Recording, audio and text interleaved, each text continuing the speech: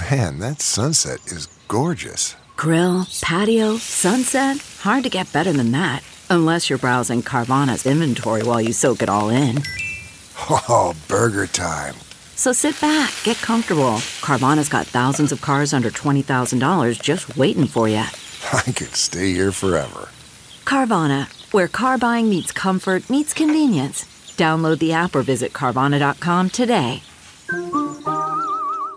Straight ahead this morning on The Insiders, housing, jobs, schools, high-speed broadband, shrinking towns, some major challenges for much of our state. Iowa's Lieutenant Governor is leading an effort to better the lives there. He will join us on where there has been some progress and where much work remains. Plus, the shout-outs we heard from one Iowa Congresswoman in support of another as we start speculating about what will happen in 2020.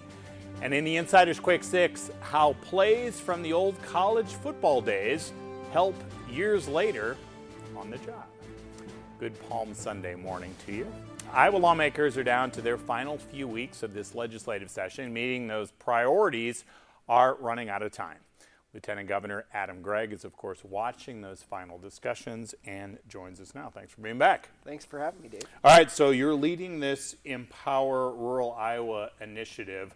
Can we start with housing, because that's what a lot of people have been talking to me about. Are you seeing any progress this legislative session?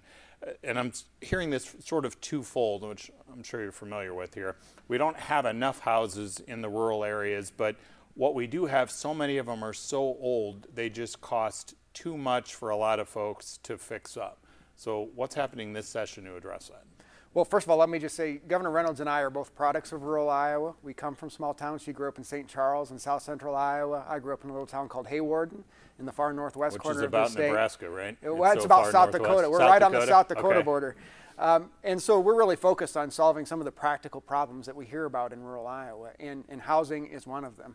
And so what the governor proposed this year is expanding the workforce housing tax credit, because we've seen that tax credit has been very useful in encouraging actually building homes. And that one is unique in that it has a set aside for rural Iowa specifically. So she's proposing doubling the rural set aside so we can get housing built where it's needed. And I want to emphasize that this is a problem that cuts across a couple different things. The biggest problem we face in our state is that we've got more jobs than we have people to fill them. But a closely related aspect of that is housing, because a lot of those jobs are available in our rural communities, but yet there isn't a nice place for folks to live in some of those communities. So we're trying to frankly encourage that type of development all throughout rural Iowa. And are you sensing the legislature will agree to expanding the credit here? Well, let's just look at the progress that's gone on in the Empower Rural Iowa Act. That's the bill that the governor proposed, and earlier this week the House Ways and Means Committee passed that through committee, so that's now floor eligible. Because it's a taxing and spending measure, it's not subject to the funnel deadlines that your viewers might be familiar with, so we've got plenty of time to work on that. On the Senate side, they've had hearings at the subcommittee level, and it's in Ways and Means as well. So we're going to continue to work with legislators on that, and I've been really encouraged by the level of the support that we've seen in that conversation. When you go back home, as you mentioned, you're just above South Dakota. When you go back home, your town's got about 2,500 people or so, and you're so typical in that you're smaller than what you were years ago, right? I think I looked back 1940, there were about 2,700 people there, so it's one of those shrinking towns. What are you seeing back home? Housing a problem there? Housing is a challenge. They're actually going through a process in Hawarden right now where they're looking at hiring an economic development director.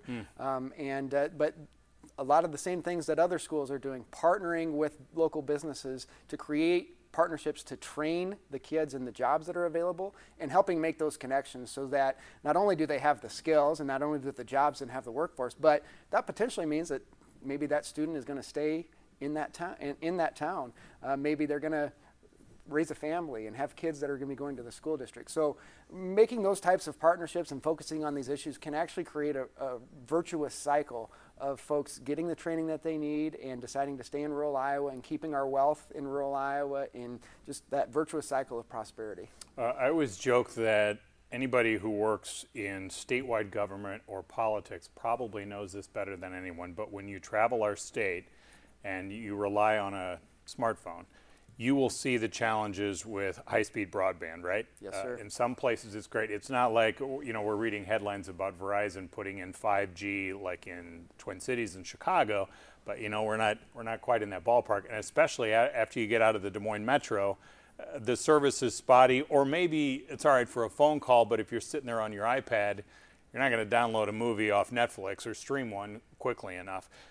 Remember Terry Branstad talking about this, and we've kind of talked about it for years, but how does this get solved? And do you see any progress this session to get faster speeds in more area? Yeah, well, first of all, this is one of the reasons why we've focused on connectivity, because I think it's an expectation for young people. Folks that are my age and younger aren't going to be interested in living in a community that doesn't have connectivity. Pretty sure you just called me old there, and I'm going to just bypass that. You can take that however you want to take it.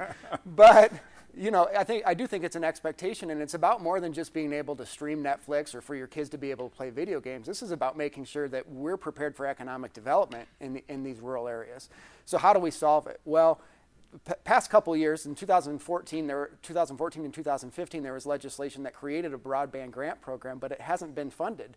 That's that Connect Every Acre, right? That's Connect Every Acre, and last session it was funded at about $1.3 million, if I'm remembering correctly.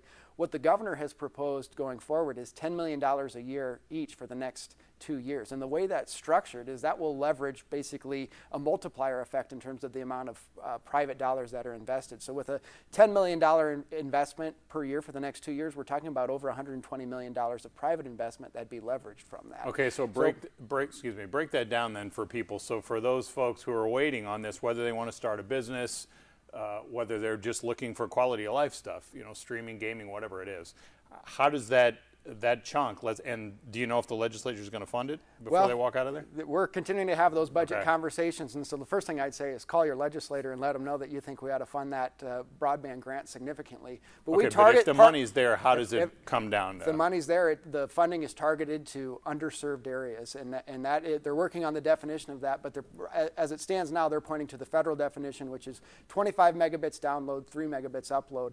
But in the recommendations that we made, and that is low. We're starting to get into the weeds here, but that's pretty low speeds. You're not going to get fast streaming. So our focus is, and the recommendations that the Empower Rural Iowa Task Force has made is, let's encourage, while that might be the minimum level in terms of defining what is unserved, we want to encourage the investment in much higher speeds than that. You want like 100, in fact, 100 it should be the target. And, hopefully a couple years down the line, we'll reassess that because technology has changed and advanced. But here's the bottom line. We want to make sure that that the expectation of Iowans, and particularly young Iowans and rural Iowans, is met, that we have connectivity in every part of our state. You mentioned schools in one of your responses earlier. Is it realistic, do you think, are we just going to have to accept that we're going to keep merging school districts all over? Well, I think that's a decision that school districts are going to have to make as they face that. But, as the governor and I travel all over the state, we see some communities that are really thriving and that are growing and that have an enrollment going up. And so I don't think that we should be willing to just sit back and say, well, enrollment's always going to decline, population's always going to decline, there's going to be less opportunity. I reject that outright. I believe that there can be opportunity, and that's why we're focusing on these things. But there are some practical issues that we need to deal with. We've touched on them in this conversation. Housing. We've talked about broadband. And I think another key aspect of that is leadership. Making sure that there's a next generation of leadership in these communities who believes that the future is bright, who can lay out a vision for what the community needs to be attractive to young families going forward. I think that's one of those things that's intangible, and you can't really legislate it, but it's probably one of the most important aspects of prosperity in rural Iowa going forward. Since you do travel around quite a bit along with the governor here, what have you seen? Give us an example of something in a community that you're seeing that's working, especially one of these smaller communities where something's working, where you see some potential going forward. Well, a couple examples. Governor in her Condition of the State address highlighted Jefferson, Iowa, where they've got a partnership there with Pillar Technologies, where they're going to be training young Iowans in computer science and connecting them with jobs, working for companies all over the country, but based in Jefferson, Iowa. So that takes connectivity, that takes people to be there, that takes housing for those individuals so that they can stay. Another example would be in Maquoketa. They've done some upper story housing in their downtown, which it has been very attractive to young people. Sometimes you think of that as only something that could work in downtown Des Moines or Cedar Rapids, but it can actually work in rural Iowa as well. Other communities have done that, and I'm thinking of a community in Monona County where they have 100 upper story housing units in their downtown, and they're all full, and there's a waiting list to get into them. That's pretty remarkable, and I think it tells you that some of these strategies that we've seen work in the urban areas can also work in the rural areas too, and that there's demand for it. All right, if you can hang tight here, we'll have you back at the end of the show here for the Quick Six. Sounds great. All right, when we come back here, we'll talk about somebody you know well, the governor. We talked to her about the disappointment this legislative session when it comes to amending the Constitution in 2 different ways. We'll hear what she said about that next. These 7,000 flags on the State House lawn represented the Iowans who became victims of violent crime every year. They also reflect a failed effort to change the Constitution. Governor Kim Reynolds supported that effort, known as Marcy's Law. It would amend the Constitution with some additional rights for survivors of violent crime. She also backed the push for a constitutional amendment to establish a process it would automatically restore voting rights for felons. But lawmakers failed to pass both of these legislative session, although the House did overwhelmingly support that felon voting proposal, just not in the Senate. I asked the governor about these disappointments. Well, of course I was disappointed because I believe in it. I believe it's the right thing to do. And really, Dave, the timeline hasn't changed at all. So I was hoping that we could get this one done. But I've said all along, even when it passed the House with great numbers, they said, you know, we have to look at some exceptions, and we can do that through legislation. So that's always been a part of the conversation. We need to what extent that is. That's part of the dialogue that we need to have going forward. So my pitch to the Senate was keep this alive. We're working on that. We can still take a look at what that looks like. We have, you know, it's a 3-year process. It has to pass 2 general assemblies, but, you know, I was hoping that they could keep it alive so we can keep the conversation going. It didn't, so we're going to keep the conversation going. We're going to work in the interim. Hopefully we can come back next year and it can start in the Senate since it's already passed the House. And then we have the next, after an election, the next general assembly that it will be brought before it and then go to the vote of the people. But I just want to remind everybody too that we're asking for Iowans to weigh in on this. It's a, you know, amendment to the Constitution that will go to the people of Iowa and give them the opportunity to ultimately weigh in on this. And I believe that Iowans believe in redemption. I believe that they, you know, support what we're trying to do. And so it remains a priority, and I'm going to continue to work on it until I get it done. 2 Marshalltown women also vowed to try again next year. Now, set aside here whether you support or oppose Marcy's Law. Doing so, you will not hear more disturbing stories this year at the State House than what these 2 women endured. As teens, a man raped them and held them hostage for hours before they were finally freed. They were devastated then, years later, that the court did not notify them when last year their attacker was getting out of prison early after about 40 years. How my life changed dramatically in March of '79, a long time ago, nothing you'll ever forget, but how an unthinkable trauma happened that brought the 2 of us together for actually the rest of our lives. The perpetrators had the rights, we had no rights, which, to be honest about it, when you're a survivor, that's very, very frustrating to hear that. This was a secret that I was going to take to my grave. I never wanted to tell my daughter. 40 years of suffering for those 2 women. When we come back, Democratic presidential candidate Tim Ryan on how the country should better support workers who do not want to get a 4-year college degree first.